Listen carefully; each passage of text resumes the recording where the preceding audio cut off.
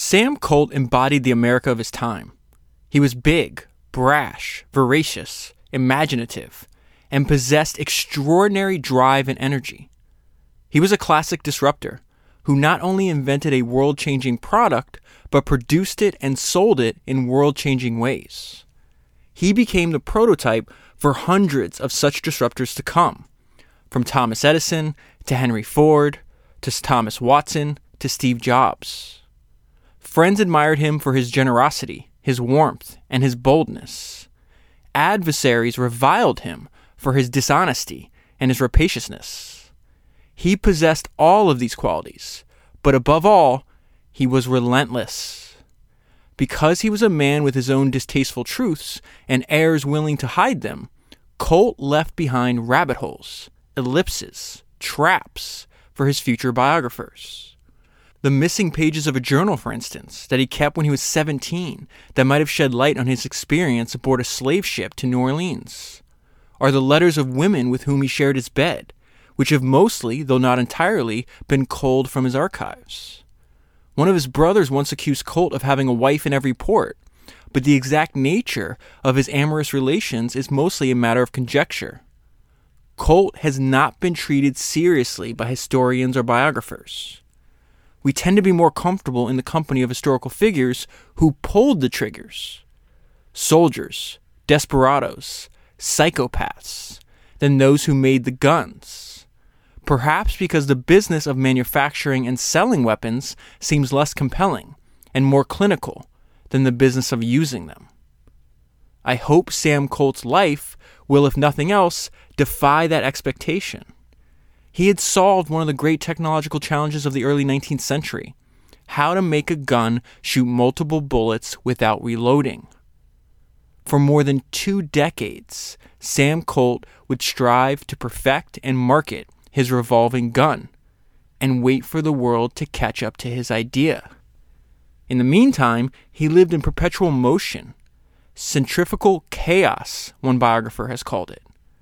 At 17, he began touring the country as a traveling showman. At 18, he went up the Mississippi River in a steamboat.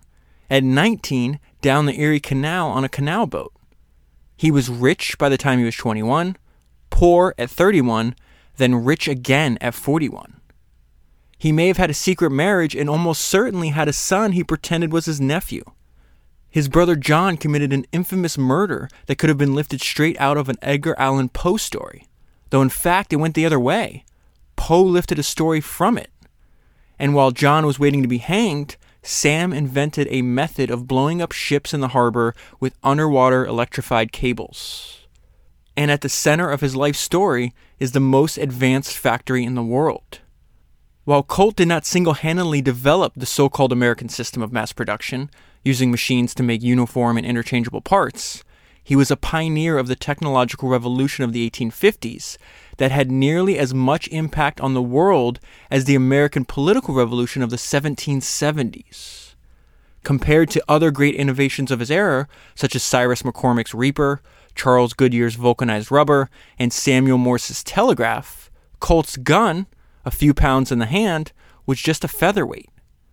But it did as much, if not more, than those others to make the world that was coming. What follows is a work of fact, for better or for worse, with no agenda other than to honestly tell what happened to Sam Colt, his gun, and America in the years 1814 to 1862. That was an excerpt from the book that I'm going to talk to you about today, which is Revolver, Sam Colt and the Six-Shooter That Changed America by Jim Rassenberger. So before I jump back into the book, I want to tell you how Sam Colt ties into everything that we're working on and studying on the podcast, how influential he was to future generations of entrepreneurs. So Henry Leland, who I did a podcast on a few months ago, who was the founder of Cadillac and Lincoln. Interesting enough, he started Cadillac when he was 60 years old and Lincoln when he was 7 years old. But he worked at the Colt factory. And the precision and the focus on detail that he learned in that factory, he brought with him as a grown adult man to the early automobile industry that was taking place in Michigan. He was much older, almost 2 decades older than most of the entrepreneurs trying to build the early American car companies. Leland has to be one of the most influential entrepreneurs that have ever existed, if you think about it. He directly influenced the Dodge brothers. Horace Dodge worked in Leland's machine shop for years before he started his own company. Leland influenced Billy Durant, the founder of General Motors. When Henry Ford had a problem that he could not figure out how to solve, he went to Leland to ask for advice. Alfred Sloan, let me read this quote from one of the books I read a few months ago. It's called Billy, Alfred, and General Motors. So Alfred Sloan famously was the CEO of General Motors for, 3 decades, something like that. And he says, Leland was a perfectionist who expected and demanded higher standards than any of his peers. He learned that eye for perfectionism in the Colt factory. He accepted no excuses and suffered no fools. A man after Alfred Sloan's own heart. Sloan devoted more words and detail to what he learned from Leland than he did to any other person. And Sloan was not the kind of person. He did not have the personality to give out praise. And this trend continues throughout history. So not only did Alfred Sloan learn the most from Henry Leland, but then Henry Singleton picks up Alfred Sloan's biography, My Years of General Motors, and uses an idea he found in that book to build Teledyne. And then who comes on after that? Warren Buffett, heavily influenced by Henry Singleton. So quickly, I just wanted to draw that picture for you so you understand where Colt fits into the history of American entrepreneurship and why he is so important and why he's so worthy of study. So let's go ahead and jump into one of the most remarkable things I learned from this book. It's the fact that Colt solved a very old problem. So the book says, attempts to increase the rate at which projectiles could be discharged from a gun went back nearly as far as guns themselves. In fact, Leonardo da Vinci conceived a giant duck-footed gun with 10 splayed barrels. That's back in the 1500s.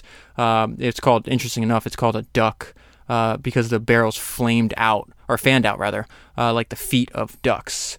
The technology that Colt is improving upon was basically unchanged for 400 years. So to think about the life and the career of Sam Colt is he solved a 400-year-old problem. I thought that was fascinating. So it says, while firearms were easier to use and more dependable at the start of the 19th century, the guns of 1830, when he started working in the industry, or working on his prototype rather, were essentially what they had been in 1430. Single metal tubes of barrels stuffed with combustible powder and projectiles. After each shot, the shooter had to carry out a minimum of 3 steps. Pour powder into a barrel, add a projectile, then ignite the gunpowder and send the projectile on its way. So it's vastly different than what a revolver does, where you can just fire multiple shots without reloading. So let me jump into his early life before I get into his ideas on how he built his business. So there's a financial panic of 1819, and this is a very important part in the life of Sam Colt and probably adds to why he was such a hard worker and he was ruthless and determined, because it bankrupts his family. He's only 5 years old at the time. So it says many Americans were ruined by it, meaning the financial panic of 1819. And Christopher Colt, which was Sam's father, was one of them. Later, Sam would recall his mother getting the news that his father had gone bankrupt. He was playing under the piano in the drawing room. Sarah, his mother, clasped her hands and cried out, "My poor little children." Gets worse from here. 4 years later, his mother dies of tuberculosis. Christopher Colt was now 41, in debt, and the father of 8 motherless children.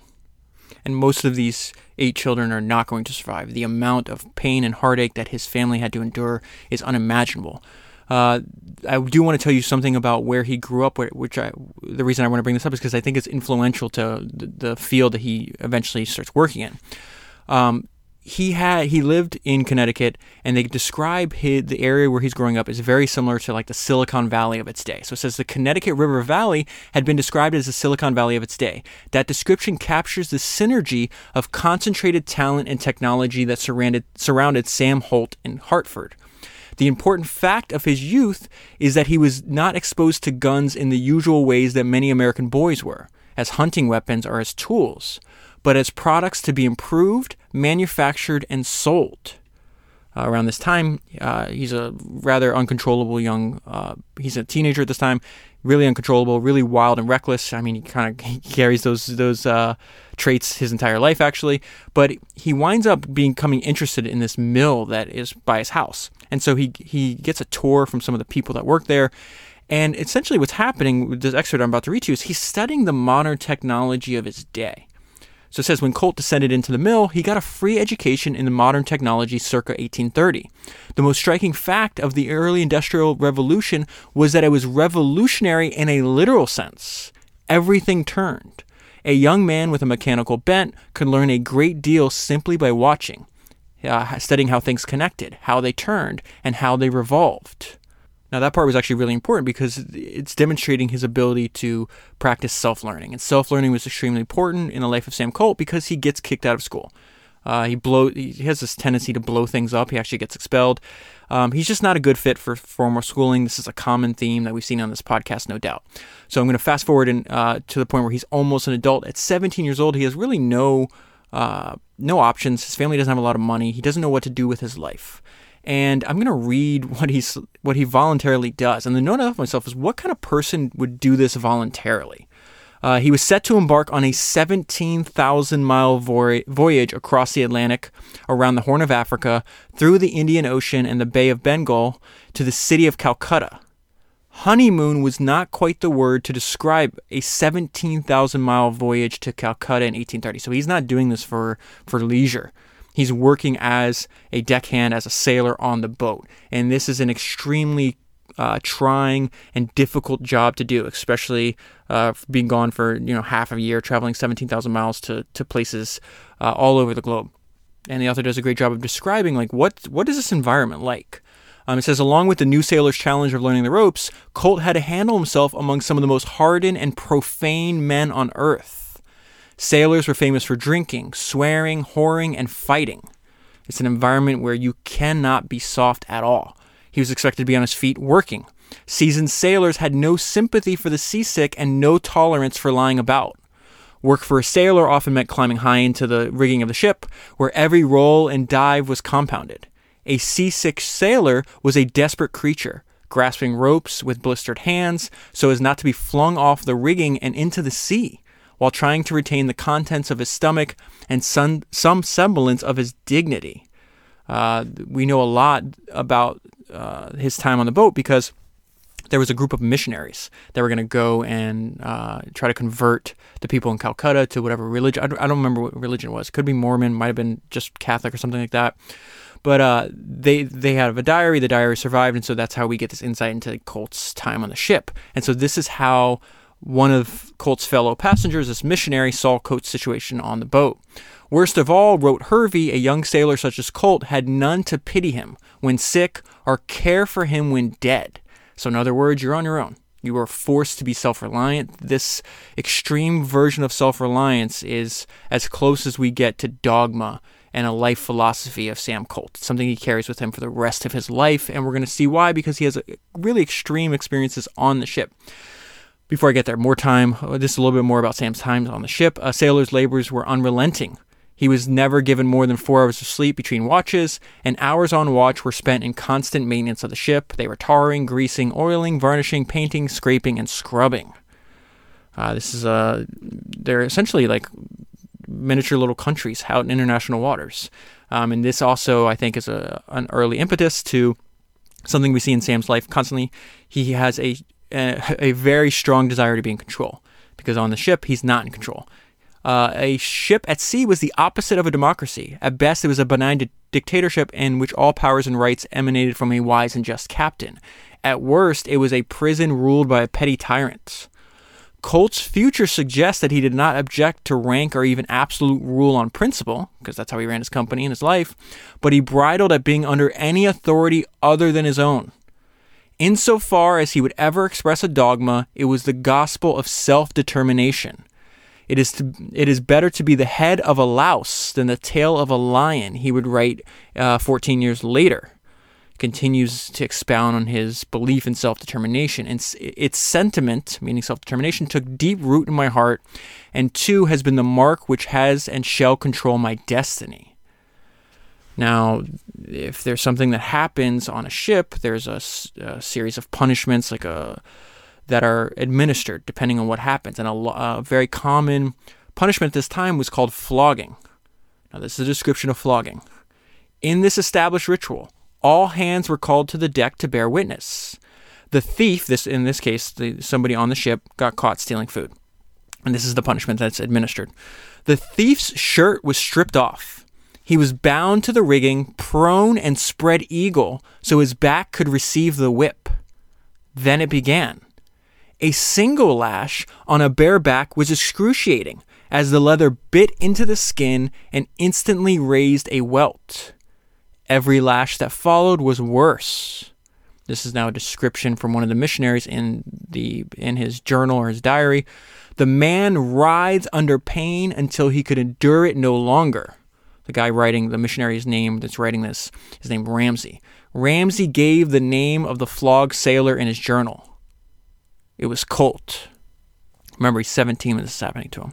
This is the author's interpretation of Colt's response to being flogged. He seems to have drawn power from the experience, fortifying his resolve to serve no master but himself. It's also really important that in the little downtime that he has on the ship, this is when he actually gets the idea. He makes a wooden model. He's carving a wooden model while he's going on this journey of his idea for a revolver. And this is a description of that, and just really great writing by the author. Colt never explained why the gun came into his mind in the first place, but it's not hard to imagine that a young man who had suffered as he had would have weapons on his mind. Every cut of the jackknife, an act of quiet vengeance, not only against those who flogged him, but against the nameless forces that had snatched away his childhood with financial ruin and death. What better way to retaliate than to create an instrument that beat death at its own game and could make him rich in the bargain? So this is a little bit about why this innovation came from his work on the ship. And we see this all the time. Great ideas are buried in histories. There's a ton of examples where an idea that's been passed away is picked up several centuries later.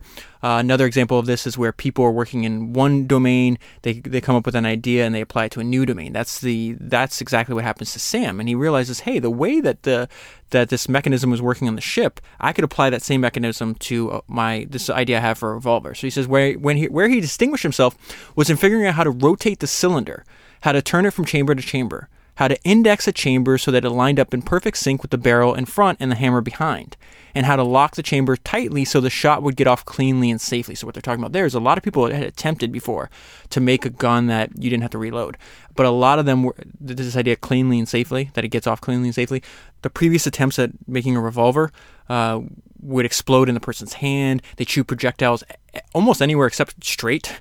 It'd go off to the sides, behind, so extremely dangerous. And so Colt's was the first one where, yeah, you could still have misfires, but in large part it worked as intended. Now let me get back to this part though. To turn his cylinder, Colt used a tiny gear-like disc called a ratchet. Now where did he get that idea? Colt had spent time on the ship studying the windlass, which employed a ratchet to hoist up the anchor. The ratchet, now this is the most important sentence in this entire section. The ratchet in Colt's gun was minuscule by comparison to a windlass's ratchet, but it worked more or less the same way. So he took the exact same principle, miniaturized it, and applied it to a different domain. In retrospect, using a pawl to push a ratchet, to turn a cylinder, to fire a gun, sounds like fairly basic applied mechanics. But in 1831, it was nothing less than revolutionary.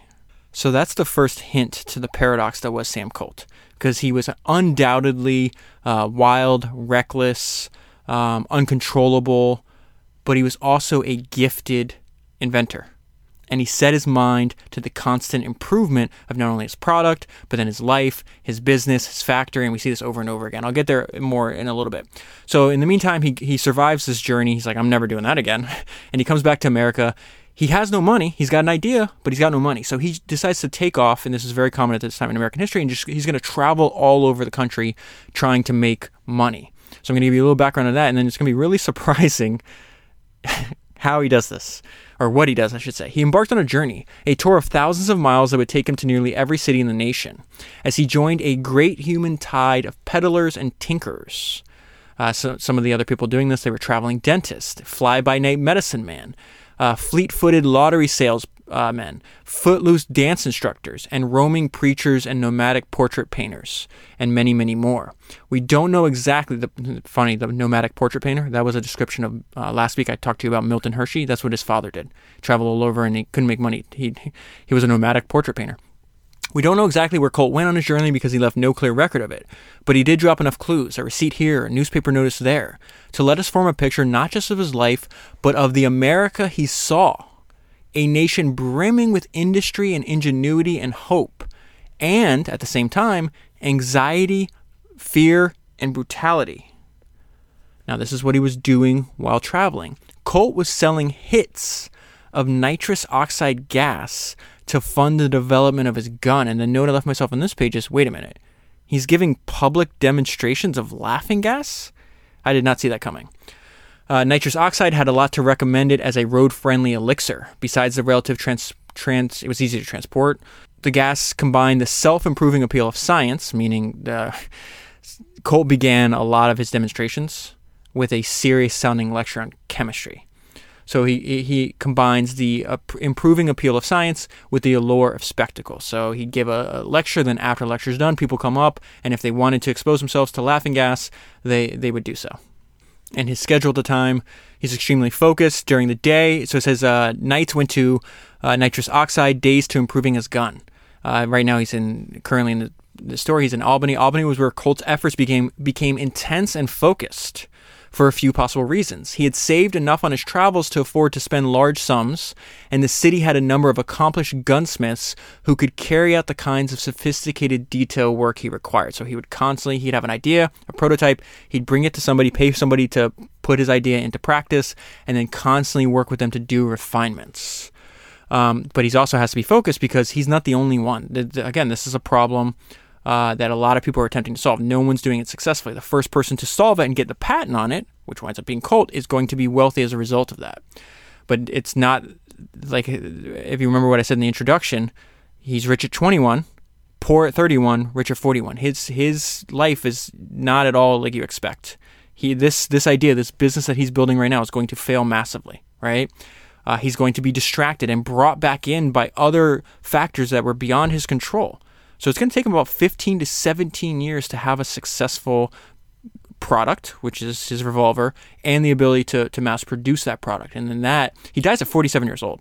And during the last few years of his life, his business just explodes and just grows. You know what? I forgot to read you something. Let me read. So I was looking for a book on Sam Colt, and let me read you this product description I found on Amazon. And this description of the book is what sold me on buying it. And I think reading this paragraph to you, I should have done this at the beginning, gives you an overview of where we're going with the story and why it was an incredible book, and Sam Colt lived an incredible life. Brilliantly told, Revolver brings the brazenly ambitious and profoundly innovative industrialist and leader Sam Colt to vivid life. In the space of his 47 years, he seemingly lived 5 lives. He traveled, womanized, drank, smuggled guns to Russia, bribed politicians, and supplied the Union Army with guns they needed to win the Civil War. Colt lived during an age of promise and progress, but also of slavery, corruption, and unbridled greed. And he not only helped to create this America, he completely embodied it. By the time he died in 1862, he was one of the most famous men in the nation and one of the richest. So as soon as I read that, I ordered the book. I was like, I have to learn more about this guy. Okay, so he finds a really talented artisan. His name is Pearson. He's the one that's going to be doing a lot of the work for him. But the reason I'm bringing up this section is not so much to tell you about that. It's really to tell you about the personality of Sam Colt at 19. And these traits I don't think they ever go away. In fact, they probably get more pronounced as he progresses with age. He's stubborn. He's bold. He's determined. He's single-minded. And he's a bit of a shit. If you remember back, I think it was on Founders number 129, Felix Dennis wrote that book, How to Get Rich, which is one of the most recommended books for me to cover on the podcast. And in it, he talks about like the traits that he feels are very helpful for anybody trying to do something difficult, like building a company or otherwise. And, a lot of those traits are determination, single-minded. And he says, and there's a line in the book, and I refer, he says, and being a bit of a shit helps. So it says, Colt was 19 years old. Pearson and Baxter, these are the people he's working with, were both a decade or so older. They were established and serious family men who Colt had failed to pay as promised. So he's doing everything on a shoestring budget, which I'll talk about a lot. Yet Colt's response to them was to keep working. And by the way, be sure the task was completed to his satisfaction before he returned. So what they're talking about, he's traveling. When he runs out of money, he's got to go back on the road to sell nitrous oxide hits, right? And then he's really slow to pay bills because he has no money. And they complain. They're like, hey, you're behind on payments. He's like, yeah, okay, that's fine. Make sure the work's done as I need it. It better be like the quality. This is what I mean about being a bit of a shit. And this is where the author is going to go into that. He had stunning confidence. He was right. Others were wrong. For the rest of his life, he would encounter the world on these terms. This would be one of his greatest assets. This is the gift and the curse we talk about over and over again, right? That your strengths can also be your greatest weaknesses. This would be one of his greatest assets as he pushed his way through seemingly insurmountable challenges. And oh my God, what this guy has to endure is insane. But also one of his most costly flaws. So you might be asking, like, okay, if he's not paying you, he's lecturing you, he's a decade younger than you, why are you putting up with this? Colt was a master salesman.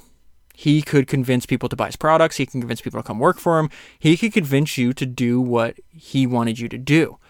So it says, why would Pearson continue working for Colt, who had proved himself completely unreliable as an employer? Colt had a gift for convincing others to do as he pleased, even after it had become obvious it was not in their interest to do so.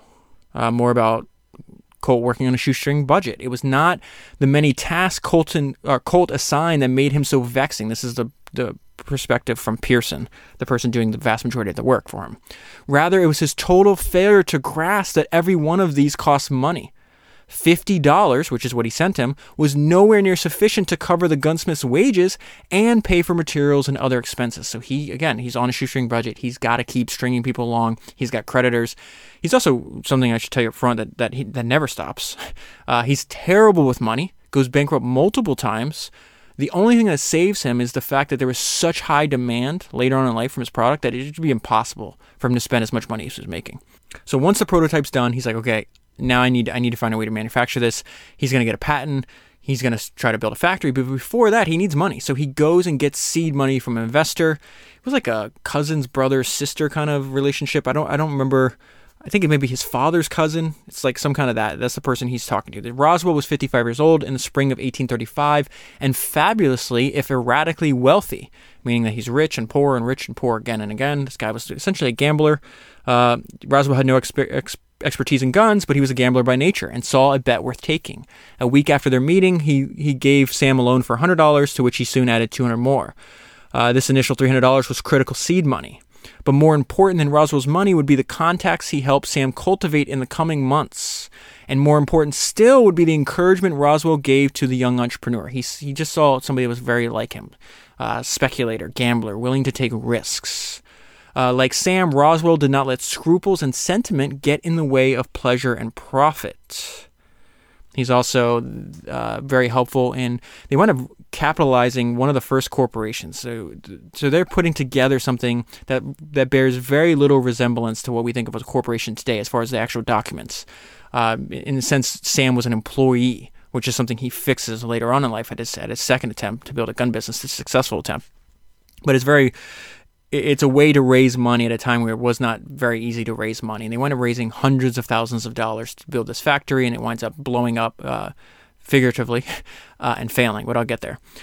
He also meets somebody. His dad doesn't have a lot of money, but his dad is well respected. He's one of his friends. I don't know if they were classmates or something like that, but his friend is running the patent office. And this guy's name's Ellsworth, and he's actually really interesting because he was integral in reforming the patent office and trying to unleash and help American inventors. So it says he urged Sam to go to Europe before he secured his U.S. patent and urged him to hurry. This is just a great sentence. The air was filled with rumors of other repeating guns, which is what revolvers were called at the time, on both sides of the Atlantic, and every day lost was possibly lost forever. And the book goes into a lot more detail about Ellsworth, but essentially you could summarize, he was an evangelist for entrepreneurship and innovation, and he did everything he possibly could for the patent office to assist people creating new products. Something I respect most about Sam Colt, as with a lot of the people I've talked to you about that have this tendency, this personality trait, whatever you want to call it, is they have blinders on focus. It says, at times, Colt had a focus so narrow as to almost literally obscure his peripheral vision. So Sam's raising money. He's gonna get a patent, But I want to talk to you about, some things that are beyond our control. We just have to be adaptable to, we have to react to, right? And so one of the things that he had adapted to and that he benefited from is that guns are going to be one of the first mass-produced products in American history. Why? And this part tells us why, and I found it very, very fascinating. So he's visiting other armories that existed at this time, getting ideas on how to build a factory. Okay? And this gives us, while he's doing this, the author goes into the history of why this occurred. And I thought it was fascinating. Whether Colt fully grasped the industrial significance of the Springfield Armory and the other armories he visited is unclear, but it was almost impossible to overstate it. Gun manufacturers were leading the country into adopting what would soon be called the American system, which would then evolve much later into the assembly line. How this happened is explained by a combination of causes, but it starts with the fact that government, and only the government, had both the need and the means to order hundreds or even thousands of the same product. The government might have had a similar compounding effect, for example, on sewing machine industry or the clock industry, had it required thousands of sewing machines and clocks. But the government was not in the business of sewing or telling time. It was in the business of preparing for war. As a result, guns were among the first and by far the most important mass-produced item in the United States. Because the government was the main buyer of guns, it dictated how the guns were made. And it had a deep interest in solving problems of gun manufacturing. So the innovations they made in mass manufacturing guns, Leland learned, he applied it to his machine shop. Then they apply it to the automobile industry, and it just goes on and on and on. And it's not at all clear what other kind of product would have been able to birth this rapid iterative learning that was taking place at this time in American history.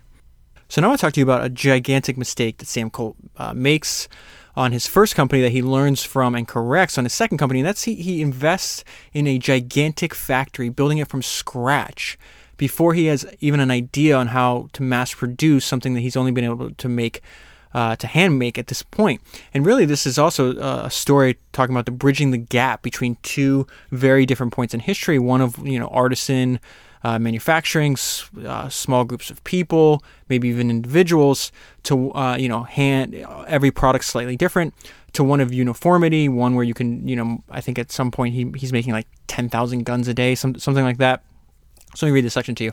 Though neither Sam Colt nor John Pearson were in a position to appreciate the irony, the entire Patent Arms Manufacturing Company, that's the name of Sam Colt's first company, its hundreds of thousands of dollars of capital, its large factory now rising in Patterson, its machines that would be purchased or built to shape the metal to make those thousands of guns, and its dozens of employees who would operate those machines. So I'm just reading off a list of things that are going to suck up all the money that he has, right? All of this came down at the moment to a single gunsmith working with hand tools at a rifle bench in Baltimore. In the transaction between John Pearson, the gunsmith, and Sam Colt was the shift from an age of skilled tradesmen operating alone or in small groups to build implements by hand to an age in which practically everything made by man would be manufactured by machine. So not only is he spending a lot of money on his company, but he also spends something he's known for his entire life is just spending so much money. As soon as he gets money, he would spend it. The only thing that saves him is the fact that he's able to make so much money later on in life. The demand for his product is so great that it'd be almost impossible to spend money as fast as it was coming in. We're not there at this point, though. We're at a point where he's got a company that's not up and running. His income is eventually going to rely on the profits of that company, and there are no profits yet. So Colt spent like a young man who believed he was destined to be rich. And why not? Colt's guns were already drawing serious attention from distant parts of the world. According to Henry Ellsworth, that's the person in the patent office, the revolver was such a popular attraction among both American and foreign visitors to the patent office that the models on display had been completely worn out because they'd been handled so much. So people might have been interested, but he had no supply to give them. He's still not sure how to mass produce something that, again, previously was made by hand. Simply put, Colt had no guns to sell and would have none for months to come. Production had to wait for the completion of the gun mill, but construction was at least 4 months behind schedule. Not even the samples, the prototypes, the handmade prototypes, were available. They had served as models to impress investors and buyers, but now they were being used as templates to create machine-made replicas. Adapting machines to copy the prototypes was far more difficult than he or anyone else had anticipated. Factory's not up and running, but Colt has already gone through all of his money. He's now deeply in debt. At a time when a skilled tradesman would do well to earn $600 in a year, $6,000 was an extraordinary sum. That's his salary from the company he started. $6,000 was an extraordinary sum for a young man with only himself to support. So how did he go broke? He's making 10 times what a skilled tradesman would make at this time. He's spending money on expensive hotels, clothes, and alcohol. It's not very different to what Felix Dennis told us in that book, How to Get Rich. He blew $100 million in a decade this way. And at this point in his life, he's also assuming, he's like, okay, everybody loves my product. Of course, I'm going to figure out how to manufacture it. Of course, we're going to be successful. Of course, the army is going to buy them by the thousands. No, they're not. Not at this point. He gets negative feedback from the Ordnance Department. So I think it's called like the United States Ordnance Committee or Ordnance Department. It's the group, and it still exists to this day, who procures, buys, and tests all the weapons for the troops. And so he gets negative feedback after they tested his revolver. And this is going to suck for him at the moment, but it's good for the quality in the long run because they reveal all the deficiencies that once he improves will make his product a lot better. So it says there it was entirely. This is the summary of the report. Entirely unsuited to the general purpose of the service. The best guns for the service, the board concluded, were those already in use. That's the standard like muskets and rifles that they were using at the time. The board's assessment made a good deal of sense given the peculiarities of Colt's gun. Some years later, Colt himself, he was really mad at the time. He called them grannies, people refusing to adopt technology, something like that. But he says some years later, Colt himself would acknowledge of his early guns that the board was very justly reported them to be complicated and liable to be an accident in the hands of the common soldier. Now, at this part of the book, there's a really interesting story. It goes on for multiple pages, and it's really about human nature. And essentially, Colt is failing to overcome existing inertia. And I'm going to give you the moral of the story in this one paragraph here. I think gives you a good idea of what the author is trying to teach us. But the guns challenged Army discipline on a more basic level. By lending themselves to individual and improvisational fighting, they contravened the terms on which Army discipline was imposed. Under its own understanding of war, then the Ordnance Board's verdict was correct. A repeating firearm was unsuited to battle between 19th century armies. This sentence is really important for understanding why there's a bunch of trends that are happening in American history that are hugely beneficial to Colt's business that he has no control over. It says, it called, meaning his revolver, for a different kind of fighting force against a different kind of enemy. And so even though this is a biography of Sam Colt, what I'm amazed at is just like I'm amazed at how Sam Colt can fit so much life in 47 short years, how the author did a great job of fitting such a large history in 400 pages. Like he said, it's a story of Sam Colt, his gun, and America from, 1814 to 1862. And so we'll get into what was happening, why, and how this benefited Sam Colt, and why it just increased the demand. It's just an unfathomable amount of demand for his revolver. You know, this is going to take place about 15 years in the future where we're at now. He's got to fail first, which he's going to fall flat on his face here. But it's just amazing how rapid his circumstances change.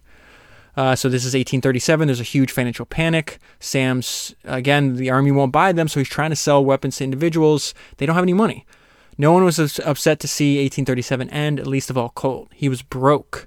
The advances he received from the PAMC, that's the company he started, had been spent. His pay was now based on profits, of which there were none. And his creditors continued to hound him for money he did not have. Not only is he experiencing business failure, but there's personal tragedy. One of his sisters dies, and his father's, this other business that his father was engaging in, selling silk, was also failing. And the way I would summarize this is also one of the main takeaways from the book for me is everything sucks. I'm moving forward anyways. If Colt's behavior in these years gave an impression of a young man self-destructing, it also demonstrated his extraordinary resolve and energy. His refusal to admit defeat would appear almost delusional at times. And what's also amazing to me is even in times of great struggle, he's still improving his product.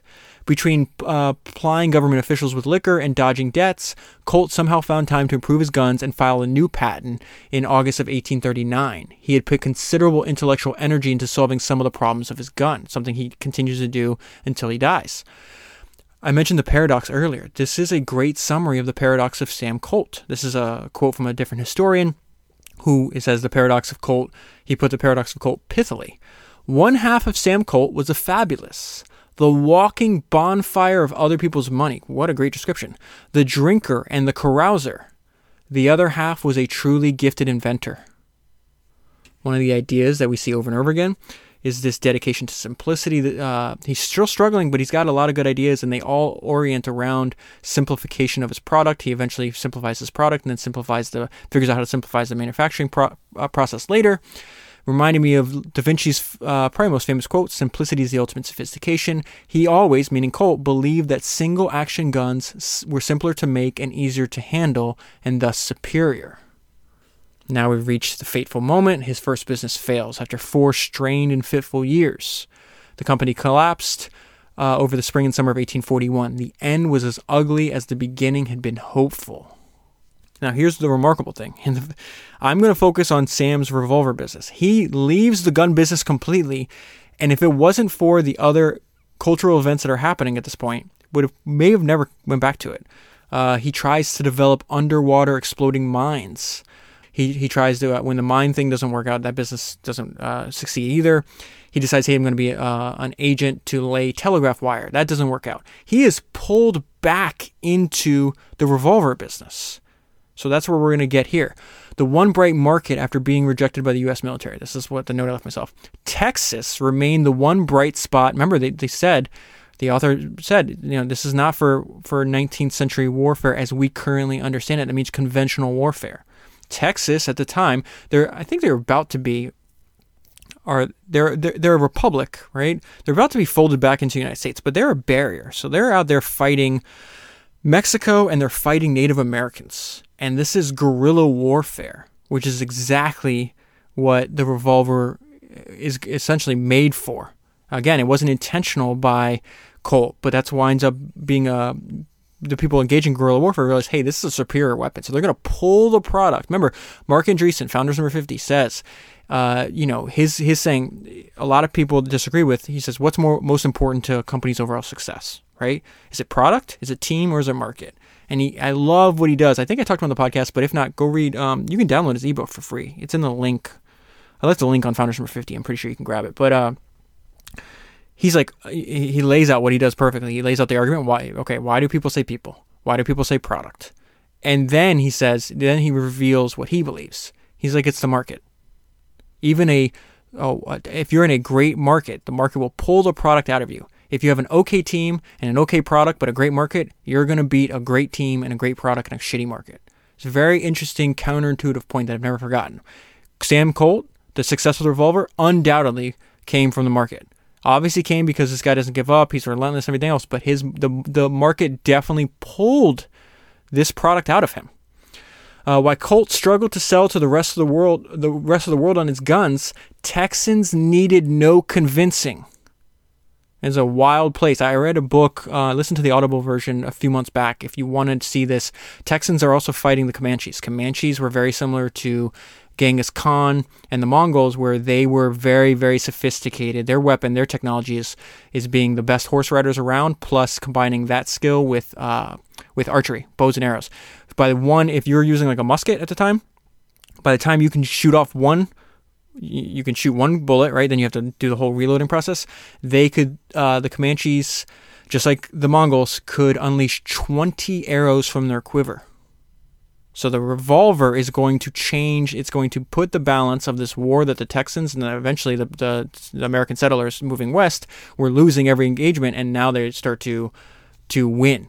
And so while Colt struggled to sell the rest of the world on his guns, Texans needed no convincing. The lesson here is you find the people who already understand the problem your product solves.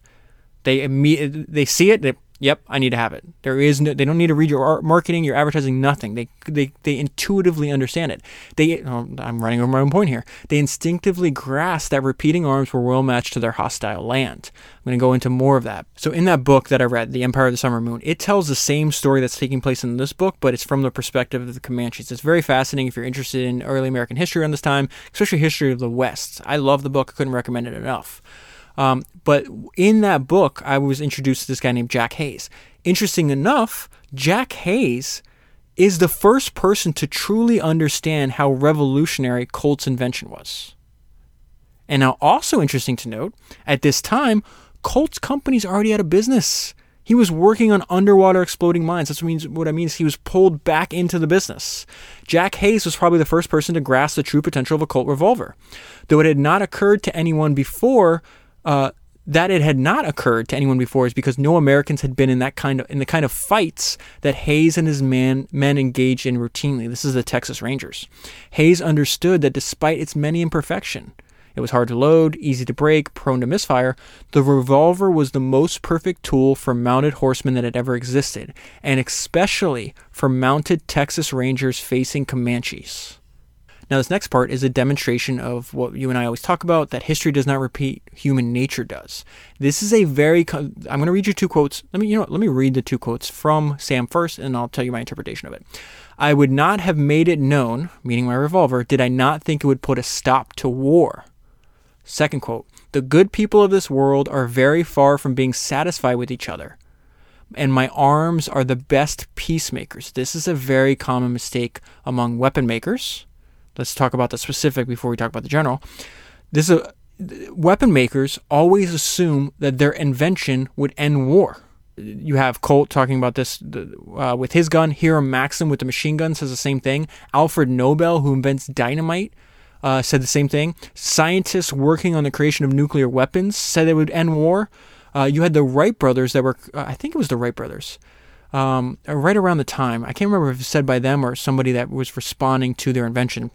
That now, because the airplane was such a marvelous invention, that of course there's going to be no need for war. It's going to end war. So this is not really, when I see the really smart people making the same mistake over and over again, it's really, and they don't know each other. They're many times in different industries, different countries.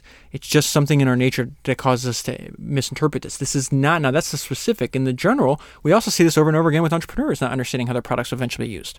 Thomas Edison, when he invented the phonograph, what did he say that he thought it was going to be used as? Remember, the phonograph is really a precursor to what we're doing here. It's like he thought the phonograph would be used to store an audio library of religious sermons. So you record your favorite preacher, whatever the case is. You record all of them. People come to your house, just like people have wine cellars. No, here's my audio library. My audio. You want to sit down and listen to this preacher talk. This is a sermon he gave 2 years ago. Let's sit in here and listen to it. That's literally what he thought was going to be the primary use of the phonograph. And I think the main takeaway there is just it's unpredictable. We have no idea how these things are going to be used into the future. Now, before I go back to him being pulled back into the business, and this takes place over a decade, he writes a letter to his younger brother. Sam is 32 years old at this time, and we get to know how he thought by reading this. It's a longer letter. I'm just going to pull out some highlights, okay?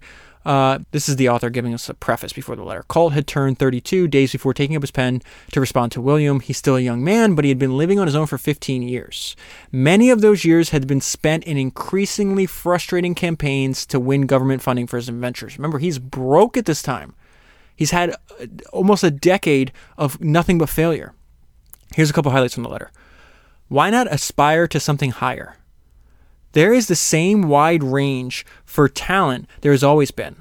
Select the object of your ambition and reach its zenith of your hope, or die in the attempt. This is an extreme character. Every single person that we talk about in this podcast is extreme. Sam Colt is very extreme. Life is a thing to be enjoyed. Make up your mind determinedly what station in life you will reach and rely upon it with proper exertion, and you will not be thwarted. Your great study should be of man. He continues on that theme right there. Lose no opportunity to mingle with the mass and view nature in its most primitive state. If you allow other people to govern you, you subscribe yourself inferior to them. Don't, for the sake of your own good name, think again of being a subordinate. Now, this is what I mean about he's a very extreme person. This is the last thing he says to his brother. You had better blow out your brains at once and manure an honest man's ground with your carcass than to hang your ambition on such a low peg. And I loved the author's interpretation of Sam's letter. The anger and frustration was real, and his desire to be his own master and master of others was sincere. So I mentioned a few times that a lot of these events, these historical events, Sam has no control over, but he benefits from. And one of them is President Polk is he had a large influence on Colt's business, and it's because Polk is one of the first presidents to really extend this idea of manifest destiny, which was a huge cultural theme at this point. This is like the 1840s is where we're around where we are in history. And he's going to say, okay, it's Americans' destiny. We're going to conquer everything in sight. From sea to sea is going to be, and again, this is not what America was at the time. I think it was only, in Sam's lifetime, the population tripled. I think it went from I want to say 10 million to 30 million, or maybe 13 million to 40, something like that. And President Polk laid it out. He's like, all of this is going to be ours, and we're going to take it by force. Polk laid out a design so grand that it seemed to come from a mind not of a technocrat, but of a prophet or a madman. His real subject that he wanted to talk about, the territorial expansion of the United States. In February, Congress had voted to annex Texas, so this was already a foregone conclusion. But Texas for Polk was just the beginning. He wanted Oregon, and California too, despite the fact that Oregon was partly a British possession at the time and California was entirely a Mexican possession. So what's happening? This is this theme that we see over and over again. Let me read the paragraph for you, and then I'll give you my interpretation. Colts, meaning his revolver, played a small but important role in the Mexican War. This is the Mexican-American War in the late 1840s. The war put Colt on the path to riches and accompanied gold rushers to California in 1849. So they're talking about two use cases. There's a gigantic war, there's revolvers being used in, and also you have this huge flood of people going from east to west when the gold rush happens. And why is that important? Because there's a ton of people doing this, and his product is indispensable to them. It says, becoming as indispensable to Western settlers as shovels, picks, and boots. Next to a Bible, a Colt revolver was the best travel insurance available. They would make these small, how would you describe them? If you want to visit a city, they would have travel guides. Well, they had travel guides for the people heading west. And in the travel guides, they'd say, hey, not only would they tell you to buy a Colt, they'd tell you where to keep it, that you needed a moment's notice. They would talk about all the people using it to protect themselves. Obviously, you can use it to protect yourself, but you can also use it not just in defensive, but in offensive positions as well. The West would have been settled sooner or later, but how it was settled and when it was settled owed a great deal to Colt's gun. So in a gold rush, don't dig for gold, you sell pickaxes. And in this, when the American frontier is still unknown, they consider his product to be indispensable. They will absolutely spend money on it. They have to, from their perspective. Now, what's so interesting is right before this happens, we see more writing from Sam. This is a description by Sam Colt of his previous decade. I have spent the last 10 years of my life without profit in perfecting military inventions. How many people are willing to work this hard and not give up after a decade? A decade.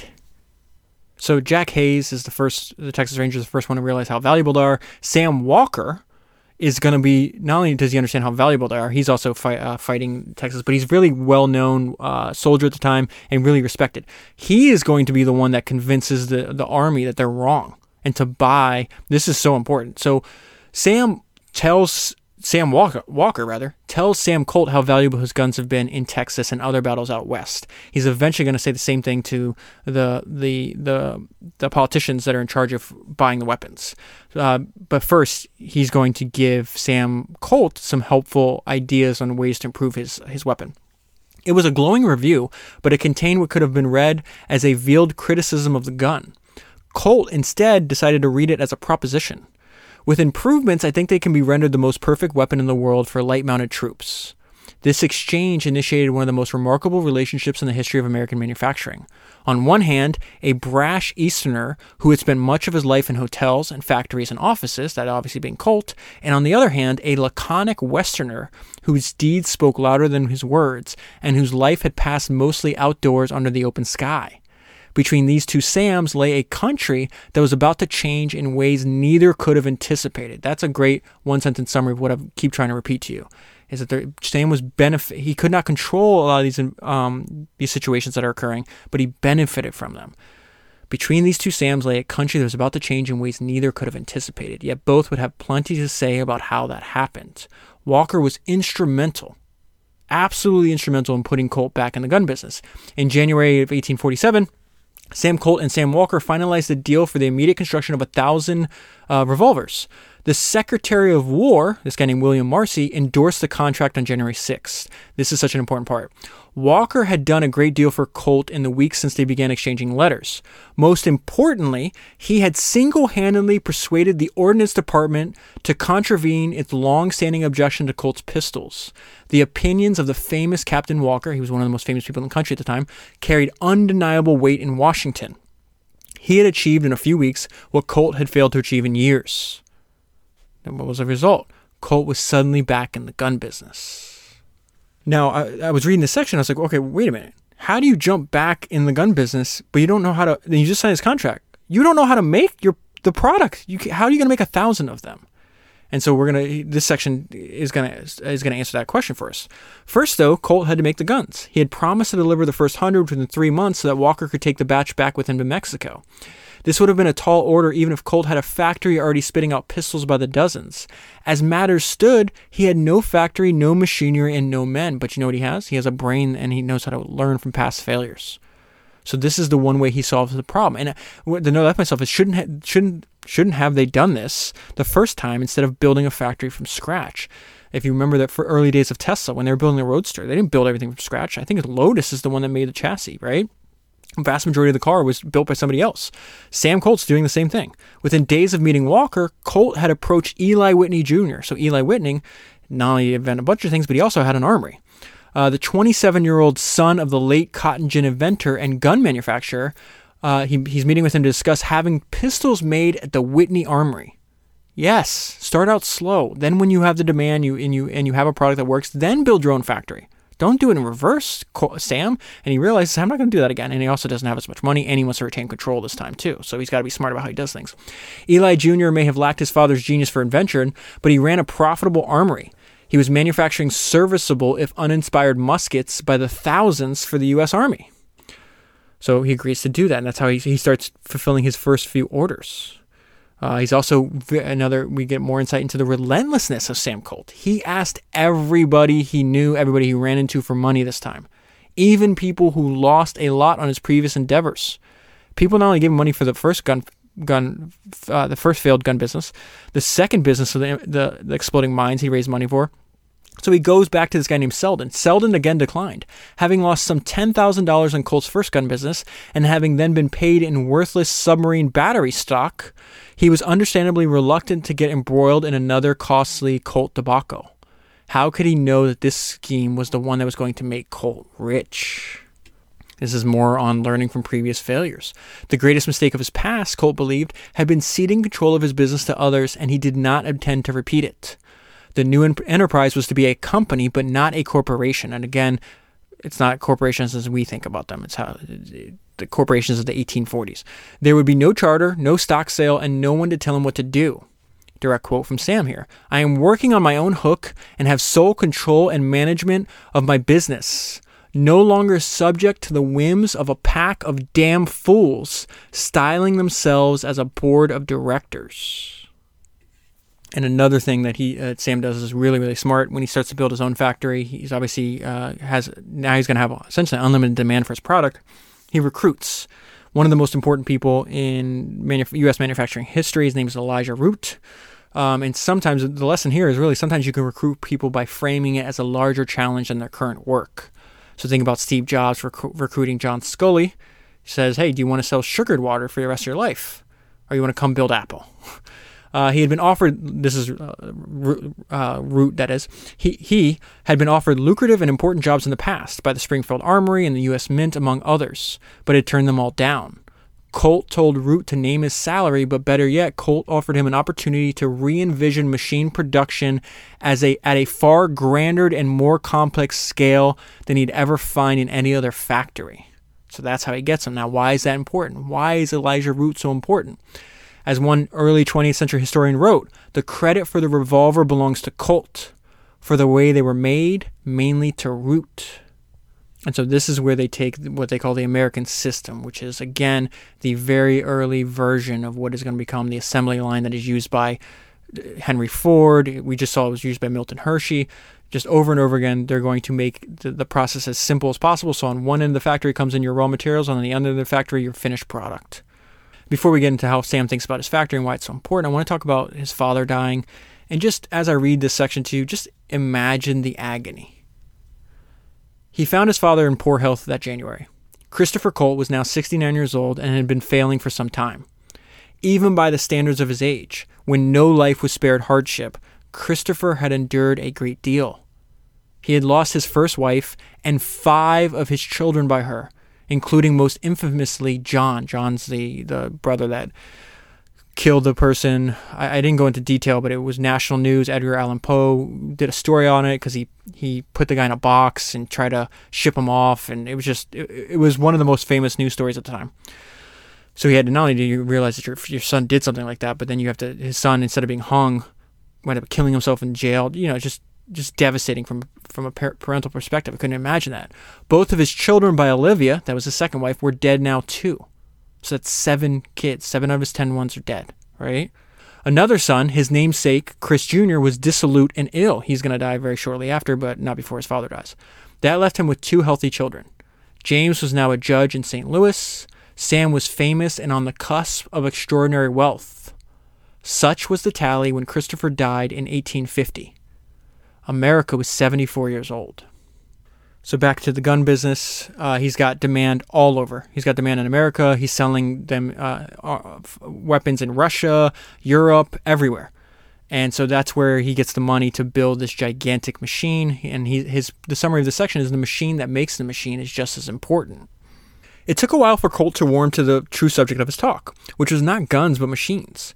He wanted his audience to understand that his machines and his production methods were every bit as significant, as revolutionary as his revolver. After chiding the English for continuing to make guns largely by hand, he had introduced his audience to what would soon come to be known as the American system of manufacturing. Direct quote from Colt here. In America, where manual labor is scarce and expensive, it was imperative to devise means for producing these arms with the greatest rapidity and economy. Machines required less labor, saved costs, and perhaps most important of all, helped achieve uniformity. 4/5 of the work at Colt's factory was now performed by machines, he told his audience. He had broken his down, and again, this section right here, the last part of this is really how he approached everything, and I think is universally applicable to whatever it is we're doing. He had broken his gun down into the fewest possible parts, then replicated each of these parts by a machine dedicated to it alone. By this system, the machines become almost automatons. Famous British engineer James Naismith visits Sam Colt's factory. This is what he says. He had an almost religious awakening as he absorbed the spirit that pervaded the machines. I'm just going to give you the bullet points of what he said. He saw a common sense way of going to a point at once, a great simplicity, almost a Quaker-like rigidity of form, no ornamentation, but the precise, accurate, and correct results. So something that leads to his early death is the fact that he was always in poor health. He was working from the time he opened his eyes in the morning to the time he closed them. He pushed himself extremely hard. He was on the move constantly. They called it chaos, is the way you would describe it. And he drank and ate with reckless abandon. He dies. They think it's rheumatoid arthritis or some kind of gout. But they thought it might have been like a secondary infection that is also caused by a compromised immune system, because there's like some swelling that's going on in his brain, and I think something with his intestines as well. But the reason I'm going to get to there in a minute, just so you know where the story ends, but we also see that to the north of myself is he's making it rain. When he's gotten his first taste of success at 21, Colt had indulged himself in all that money could buy and soon landed himself in debt. Now at 37, he was coming into real wealth, splendid and sustained wealth, and his indulgences hurried to keep pace with his income. He spent a ton of money on cigars and alcohol and food, really. To give you an idea of how wild he was, he's accused of bribing officials to extend his patent. He definitely did that, by the way. And he's called to testify. It's just one sentence. More surprising to the committee than Colt's memory lapses was that he was obviously drunk as he testified. Imagine a leader of one of America's biggest companies now being called to testify in Congress, which happens from time to time. We've seen recently, right? And they show up drunk. I mean, this is a wild... I love studying this part of history because these are just wild people. They're very extreme people. I just find it not only is there a lot to learn from them, but it's just amusing to read about them. I just could not imagine. Just could not imagine that happening in present day, I guess is my point. This next section, there's a great line in James Dyson's autobiography. And he says, one good editorial is worth 1,000 advertisements, which is really helpful when James was building his company, right?